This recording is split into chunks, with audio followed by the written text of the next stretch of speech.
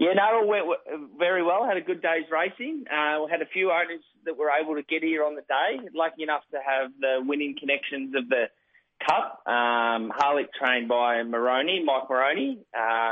There's only 2 owners in Australia, and they were from Shepparton, so it was great to be able to get them over here for the day to see their horse live in action and presented the Cup to them. Oh, that was good, because a lot of clubs, when we heard the announcement, owners can be on track, of course, I think it was 30 per race, and times that by 8 races, we were expecting maybe, some people thought, 200 or so on track, but it's only been a small amount that have been going. But that was great that you did have the Cup being able to give it to someone, which meant you didn't have to, I guess, put it in the back of your office and worry about freight or just how does it get to the owners?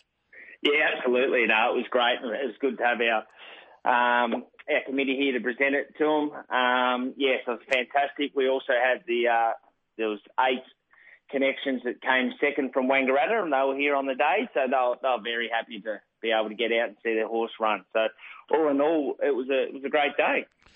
Well, this is not the Benalla Cup, it's the Euroa Cup. Explain to our listeners again, this is the second Euroa Cup for this year, but it's a change of date, even though it's a different racing season.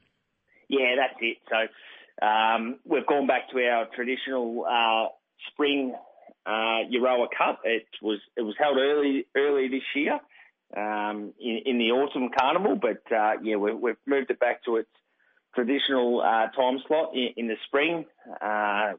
Being Sunday the 8th of November. So, yeah, we're looking forward to a good day's racing. Unfortunately, we can't have a crowd, but that's normal at the moment. So, yeah, it's probably not a bad thing because we had a good turnout in March, which was the last day before shutdown on the 15th of March. So gives us a bit of time to reload and build the day back up for next year when it'll be in November again. Yeah, for listeners that can't recall, we mentioned this last time. This Euroa Cup meeting, ironically, was for trivia buffs. Well, maybe trivia is not the right word, but this is the last meeting you believe officially people were on track all the way back at the start of the year.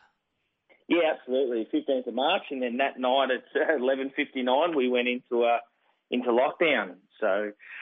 Yeah, what a lot's happened in the meantime there. So who would have thought? But yeah, we're getting close. There is light at the end of the tunnel for us to allow our members and patrons back on track very soon.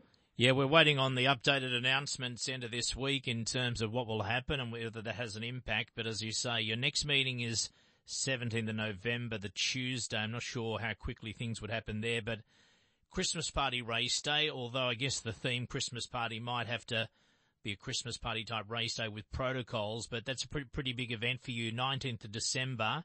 And if case numbers remain very low, you'd hope that's a reasonable day for you to do something with.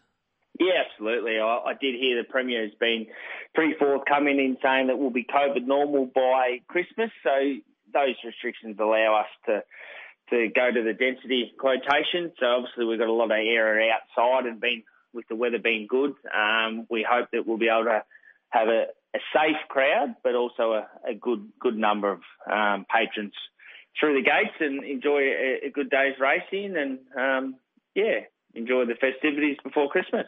Terrific. We'll speak to you again in the coming weeks. Good luck with your Euroa Cup meeting. Thanks for having a chat to us, Cameron. Thanks, Andrew.